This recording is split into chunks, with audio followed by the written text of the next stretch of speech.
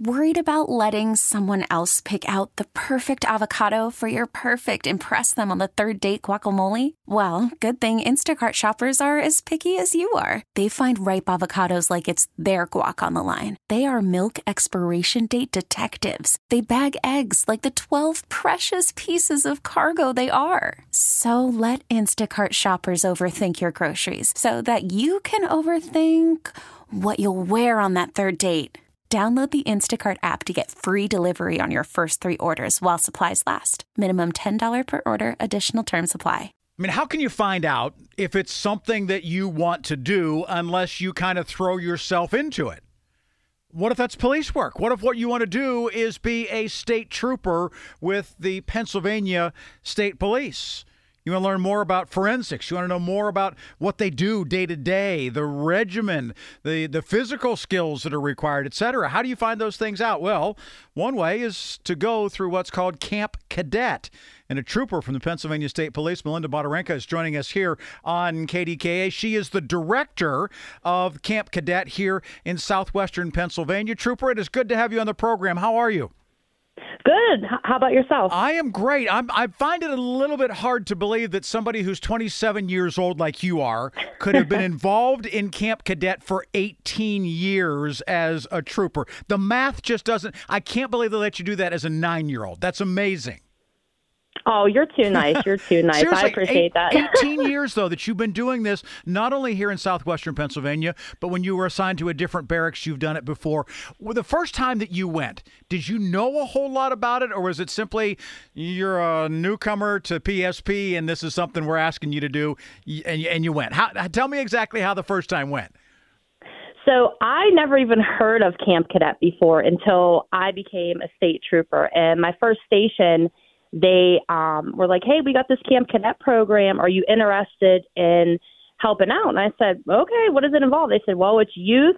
They stay there for a week. It's a residential camp, and they wake up, they PT, they learn about police work, they investigate a crime scene. I said, yeah, okay, sign me up. So that's how I got involved, just a simple conversation I had with other troopers. And here I am 18 years later still doing it, and now I am the director of Allegheny County Camp Cadet.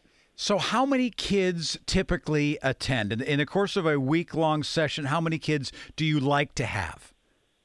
So we typically take at our camp about 60 to 65 kids. Okay. And from what age to what age? Is there a range that you recommend kids being? Well, our camp, we take youth that reside in Allegheny County from age 12 to 14 years old. 12 to 14. So these are kids who are probably middle school, maybe going into high school, 6th, 7th, 8th grade typically?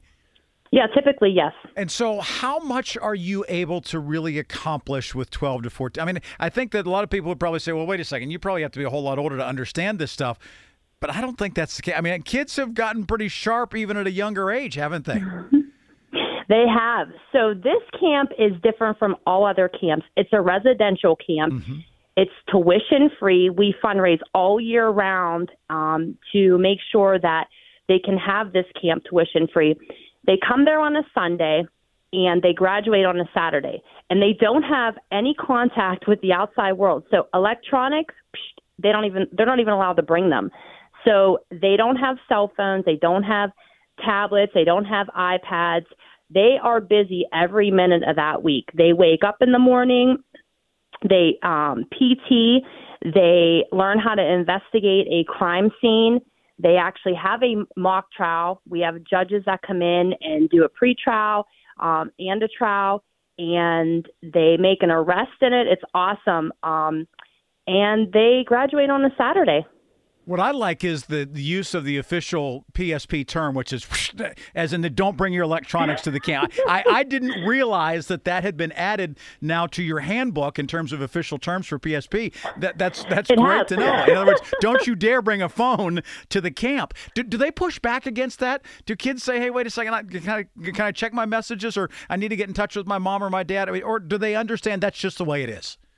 So back to your terminology, the term contraband, They get a list of what they're allowed to bring, and that's considered contraband. So they're not allowed to have any electronics. We search their bags when they get there. So if they try to sneak it in, we give it to their parents and say, no, you need to take this home. So no candy, there's no phones, like I said, no tablets. That all goes home if they try to bring it.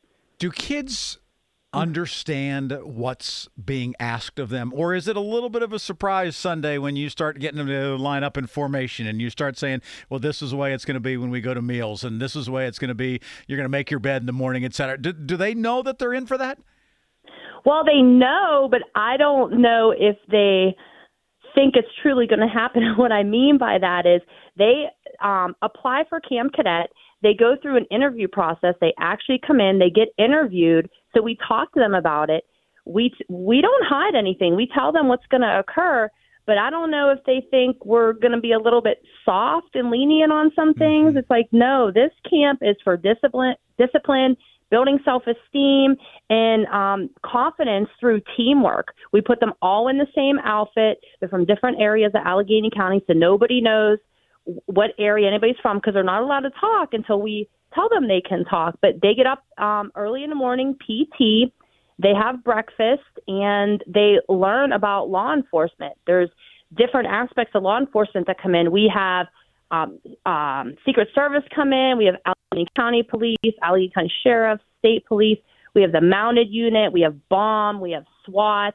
We have Game Commission come in. We have the Medical Examiner's Office. They learn all different aspects of law enforcement. Do you have anything available for somebody in maybe his mid-50s who has covered these sorts of things that thinks it'd be really, really cool? I mean, seriously, this is the kind of thing that I think a lot of people, they see all the cop shows, they think they understand, but until you're really in the middle of it, you can't possibly understand. Take us through the PT. You've used that term a couple of times. Take us through the physical training, what exactly it entails for them. So you have calisthenics that you do. You do morning runs.